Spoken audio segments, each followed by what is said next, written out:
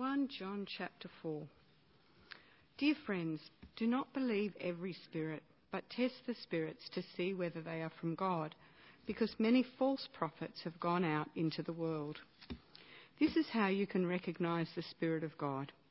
Every spirit that acknowledges that Jesus Christ has come in the flesh is from God, but every spirit that does not acknowledge Jesus is not from God. This is the spirit of the Antichrist, which you have heard is coming and even now is already in the world. You, dear children, are from God and have overcome them, because the one who is in you is greater than the one who is in the world. They are from the world and therefore speak from the viewpoint of the world, and the world listens to them. We are from God, and whoever knows God listens to us, but whoever is not from God does not listen to us. This is how we recognize the spirit of truth and the spirit of falsehood. Dear friends, let us love one another, for love comes from God. Everyone who loves has been born of God and knows God. Whoever does not love does not know God, because God is love. This is how God showed his love amongst us. He sent his one and only Son into the world that we might live through him. This is love, not that we loved God, but that he loved us and sent his Son as an atoning sacrifice for our sins. Dear friends, since God so loved us, we also ought to love one another. No one has ever seen God, but if we love one another, God lives in us and his love is made complete in us. This is how we know that we live in him and he in us. He has given us of his Spirit, and we have seen and testify that the Father has sent his Son to be the Saviour of the world. If anyone acknowledges that Jesus is the Son of God, God lives in them and they in God. And so we know and rely on the love God has for us. God is love.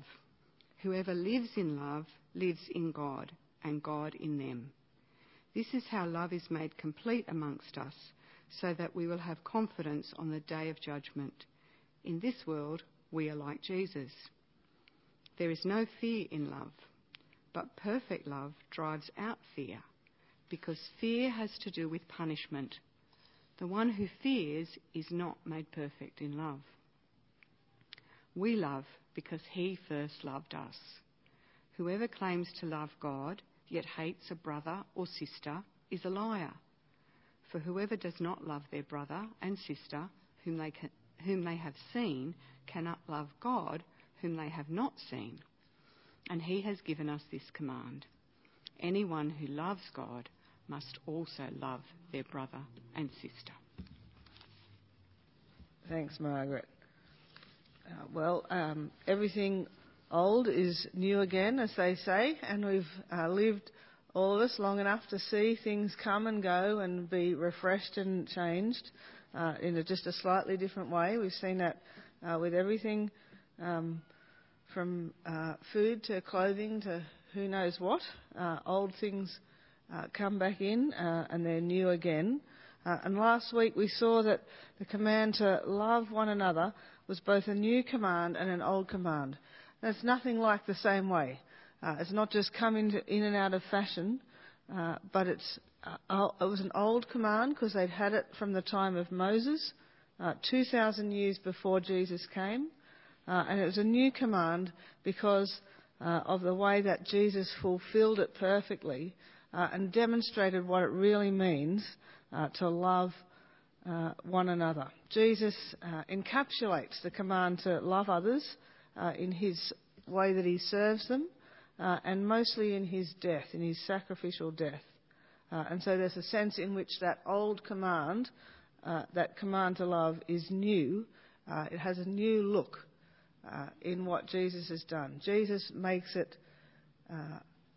complete in his love for all of us in his sacrificial death. And so then at the end of chapter 3, in verse 23, John kind of rephrases those two greatest commands that we saw, to love God and to love others, and he does it like this. And this is his command, to believe in the name of his Son, Jesus Christ, and to love one another as he commanded us. The one who keeps God's commands lives in him, and he in them. And this is how we know that he lives in us. We know it by the Spirit he gave us. So in chapter 4, he goes on, he elaborates on this, and that's what we'll see tonight. In the first section, in verses 1 to 6, he expands on what it means to believe in the name of his Son, Jesus Christ.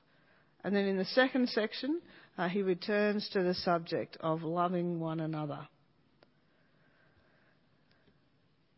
You'll notice in 3:23 that in the way that John's phrased it, he speaks of believing in the name of his Son, Jesus Christ, in the place of the command to love God, to love the Father. So the command, the old command that was given, love the Lord your God with all your heart and all your soul and all your mind, was to love God. And John phrases it like this. This is a command to believe in the name of his Son, Jesus Christ, and to love one another. So John's expressed it so that in place of speaking about loving God, he talks about believing in the name of Jesus. It's sort of funny, but one of John's main themes is to show that to know Jesus is to know the Father. To love him is to love the Father. We can't claim to love God but reject Jesus as his Son. To know one of them is to love one, is to love the other. To love one is to love the other. Yeah, he goes even further in this, and he says that loving God means trusting in his Son, in the name of his Son Jesus. He says that in place of the command to love one another. We cannot, that the way that we love God is to believe in the name of his Son Jesus. Those who believe those who believe in Jesus are in him, they're united with Christ. And that's what we saw a couple of weeks ago when we looked at chapter 2. If you look quickly back at chapter 2, verse 20 to 26, it says this, "But you have an anointing from the Holy One, and all of you know the truth. I do not write to you because you do not know the truth, but because you do know it, and because no lie comes from the truth. Who is the liar? It is whoever denies that Jesus is the Christ. Such a person is the Antichrist, denying the Father and the Son. No one who denies the Son has the Father. Whoever acknowledges the Son has the Father also. As for you, see that what you have heard from the beginning remains in you. If it does, you also will remain in the Son and in the Father. And this is what he promised us, eternal life." Those who are in Christ, who remain in the Father and the Son, are the ones who have eternal life. And what else does he say about them there? He says they are the ones who have the anointing from the Holy One, the gift of the Spirit, in verse 20. They're the ones who don't deny Christ. They don't deny that Jesus is Lord. Instead, they acknowledge him. See in verse 23 that those that acknowledge the Son have the Father, and that they are the ones who have his anointing, the gift of the Spirit. Now that might seem like a bit of a red herring, but if you come back to chapter 4, we actually see the same thing. Or actually 3 verse 24. The way that we know we are in the Father and the Son is by the Spirit that he gave us. See that there? This is how we know that he lives in us. We know it by the Spirit that he gave us. And in the next couple of verses in chapter 4, remember that John didn't actually put the chapter and verse numbers in there. They've been added later on. So chapter 4 really is just following on from that verse. So in the next couple of verses, John goes on to explain really what that means, which is just as well, isn't it? And explain what it will look like. Because, it's all very well to say we'll know it by the Spirit he gives us, but what does that mean? What does it look like? What does it mean that we will know it by the Spirit he gives us? And John's answer, I think, might surprise us. He says, "Dear friends, do not believe in every spirit, but test the spirits to see whether they are from God, because many false prophets have gone out into the world. This is how you can recognize the Spirit of God. Every spirit that acknowledges that Jesus Christ has come in the flesh is from God, but every spirit that does not acknowledge Jesus is not from God. How can we recognize the Spirit of God? Every spirit that acknowledges that Jesus Christ has come in the flesh is from God. We can recognize the Spirit of God because he acknowledges Jesus. We can recognize him in ourselves, the Spirit in ourselves, as we acknowledge and believe that Jesus Christ is God's Son in the flesh. We can recognize God's Spirit in others because that is what they believe and that is what they will say. John's very clear here. We're not looking for signs and wonders or speaking in tongues. We're not looking for, a halo around our heads or some other magical thing. We're looking for the acknowledgement that Jesus Christ is God's Son in the flesh. It's that simple. Probably in your Bible you'll see that Spirit is sometimes spelt with a capital S and sometimes with just a lowercase s. When it was written, they didn't use capitals for proper nouns like we do now, or we do in English. And the word Spirit just means spirit or breath. So it can mean any spirit or the Spirit of God, which we often then will call the Holy Spirit. In our Bibles, they try to work out what it is by the context, and they will put in a capital S sometimes to help us so we know which one is being spoken of. But here I think it's important in this verse to see that actually they're all spirits.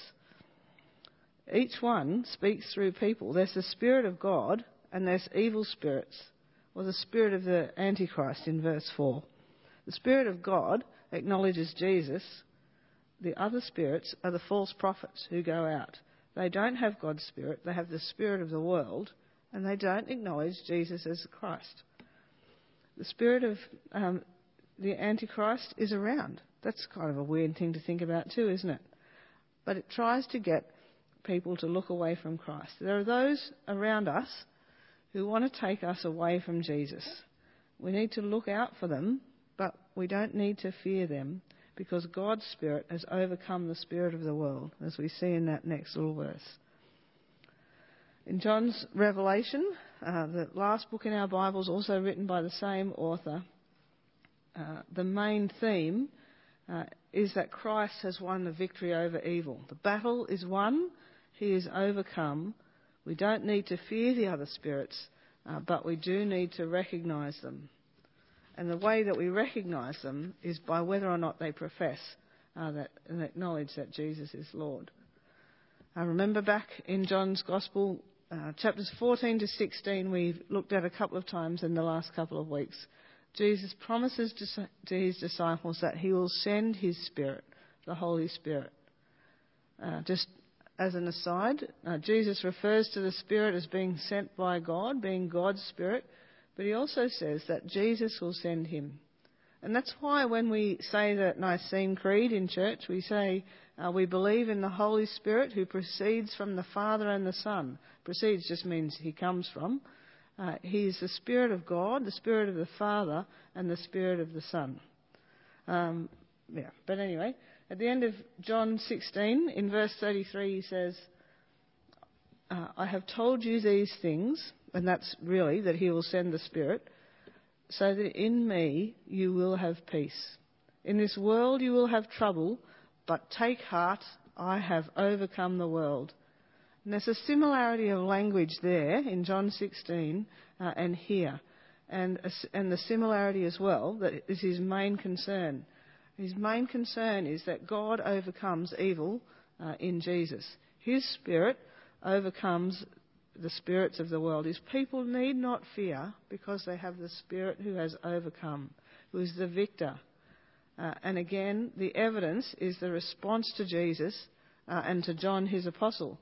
Those who have God's Spirit, we see in verse 6, are those who will listen, and those who don't have God's Spirit will not. And then in the rest of chapter 4, John speaks again of our love for one another. This really is to expand on that second part of the commandment. Love one another as he has love one another as he has commanded us in 3:23. He expands on that, talking about what it means for us to love one another. And John also, and the other thing that John makes clear here is that it's also a manifestation of God's Spirit in us. So it's an expression of God's command to us, but it's also the impact of the Spirit in us. So in chapter 4, verses 13 to 16, John says that the Spirit of God brings us to testify that we acknowledge that the Spirit of God in us brings us to testify so that we acknowledge that Jesus is the Son of God. He says this. This is how we know that we live in him and he in us. He has given us of his Spirit, and we have seen and testified that the Father has sent his Son to be the Saviour of the world. If anyone acknowledges that Jesus is the Son of God, God lives in him and they in God. But note what he says next. And so we know and rely on the love God has for us. God is love. Whoever lives in love lives in God and God in them. God's Spirit in us means that we testify that Jesus is Lord. And God's Spirit in us means that we rely on God's love. We rest in it, we trust it, and because of that, we'll love others. So come back to verse 7. He says, "Dear friends, let us love one another, for love comes from God. Everyone who loves has been born of God and knows God. Whoever does not love does not know God, because God is love. This is how God showed his love among us. He sent his one and only Son into the world that we might live through him. This is love, not that we loved God, but that he loved us and sent his Son as an atoning sacrifice for our sins. Dear friends, since God so loved us, we also ought to love one another. No one has ever seen God, but if we love one another, God lives in us, and his love is made complete in us. Dear friends, let us love one another, for love comes from God." We've been shown God's love. We've experienced the tremendous depths of God's love in his sending his Son for us. It's not our love for God that's what counts in verse 10, but his love for us. His love for us. His love for us in sending Jesus as a sacrifice. It's out of the wonderful generosity of God's love for us that we're able to love others. Listen again to verse 11. "Dear friends, since God so loved us, we also ought to love one another. It's because God has loved us first that we can love him at all, and it's because of his love for us that we can and must love others." And then in verse 12 we get a sense of how significant that is. No one has ever seen God, but if we love one another, God lives in us and his love is made complete in us. It's not that God's love is somehow incomplete or insufficient and he needs us to finish it, but the total fulfilment and outworking of God's love for us in Christ is fulfilled and completed as his love for us and his being in us, our unity with him, makes us love like he does. His love reaches its intended goal when we love others.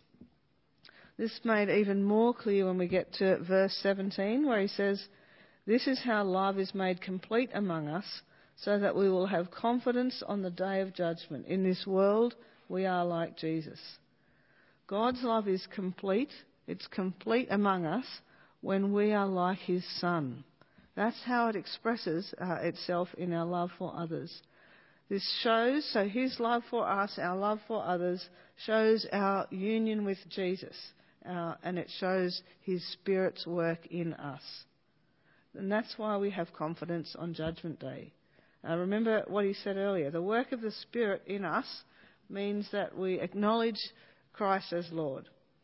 That's why there's no fear in love. When we really know God's love for us, there is nothing to fear. God's love has sacrificed his Son for us. We have no need to fear on Judgment Day when we know that love. And remember this.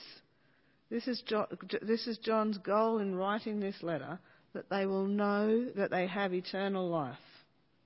That they will know that they have nothing to fear at judgment because their life is in Christ. So if we go back to the earlier part of this section, notice that John wants his readers to be very clear on the nature of Jesus' love and on the significance of Jesus' death. His death is a demonstration of love which they are to copy and to practice in the way that they love each other. But it's not just that. It is that as an example for them to copy and to practice, but it's not just that. Jesus' death is the atoning sacrifice to sin. This again is something that John's was hammered home through this letter. John, I think, seems to think that they're at risk of forgetting one or both of those things, to focusing either on so much on following the example of love that they forget the call to obedience and the need for forgiveness, or to focus so much on the transaction of forgiveness that they forget love. The Bible's a very honest and real book. It understands human nature, by which we really mean sinful nature, don't we? Have you noticed that when we talk about things being just human nature, what we mostly mean is sin and selfishness. Our sinful nature, our natural self-seeking and self-validating and self-glorifying, that's hard to let go of. But the Bible understands that it's hard for us to let go of that, and it understands that we find it hard to hold those two things together. We find it hard to hold love and truth. Our tendency is either to compromise love in favour of truth or to compromise truth in favour of love. And some of us are most comfortable with rules and clear fences. Our temptation is to hold our correct position harshly, to fail to care for people in our eagerness to do what is right. And on the other hand, I think some of us don't want boundaries at all. We're so keen to love everyone that we will compromise right and truth for love at all costs. But in Jesus, God does both. His love means he is gracious to us, but his justice means that the truth must be upheld. He doesn't say, you've all stuffed up, but it doesn't matter. I love you, so we'll just forget about it. He says, you've all stuffed up, but I love you, so I've dealt with it. The cost has been paid, and you're forgiven. And this is the costly love that he calls us to. It's not a love that is self-serving, but a love that serves others. That's how Jesus loves. This passage is often read at weddings, and as a basis for marriage, God's love for us in Jesus and his atoning sacrifice and the call to love like he does are great things to be reminded of.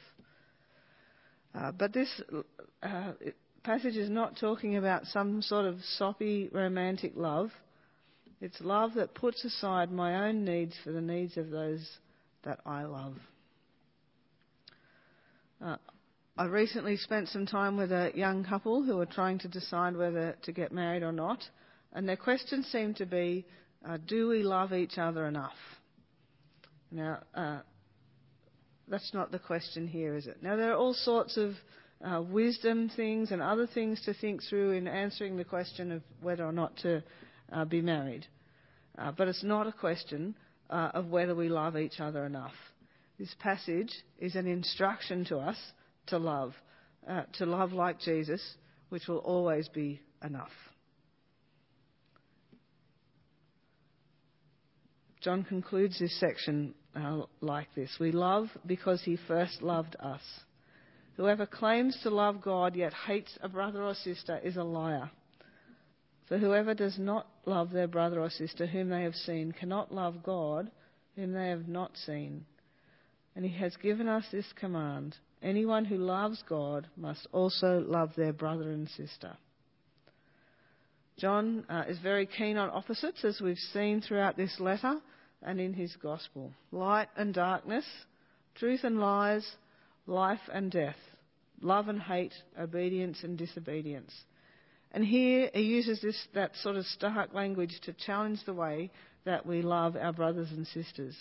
God's love for us means that we love others. If we do not love our brothers and sisters, we hate them.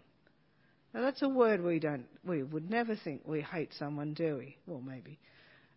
But John's saying if we don't love in the way that Jesus loves us, we hate them.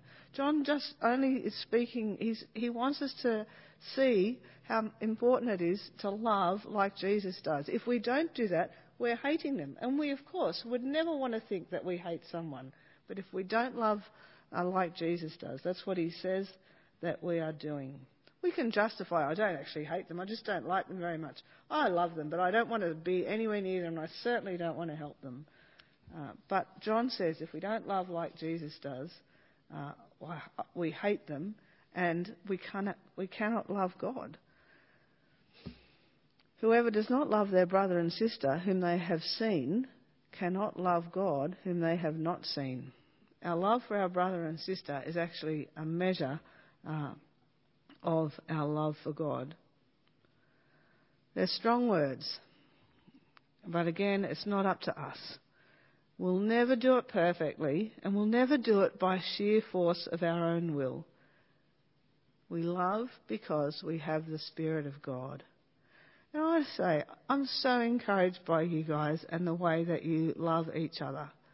By your love for Ali's friend that you don't even know. By your love for one another in hard things and in good things. By the way that you care for each other. You put yourselves out for each other, and you love each other as Jesus loves. And, we're a motley crew, aren't we? We wouldn't be here if we weren't sisters in Christ. We're united in Jesus, and that's why you love each other. And that's a great blessing and encouragement. And it's because he first loved us. We don't love because we're nice or good. We love because we have the Spirit of God and because God first loved us. Let's thank him for that. Heavenly Father, we thank you for your love for us in Jesus. We thank you that your love has paid the penalty for our sin in Jesus' death. We thank you that you did not hold that back, but that you have given your Son for us. Thank you that his death and his resurrection bring our forgiveness. And thank you that we have his Spirit. Thank you that we are able to testify and acknowledge Jesus as Lord. Father, I pray that you will work by your Spirit in us and grow us in love for each other and for our brothers and sisters in Christ. Help us to reflect your love for us in the way that we love others and to love them in a way that will draw them to you. In Jesus' name, amen.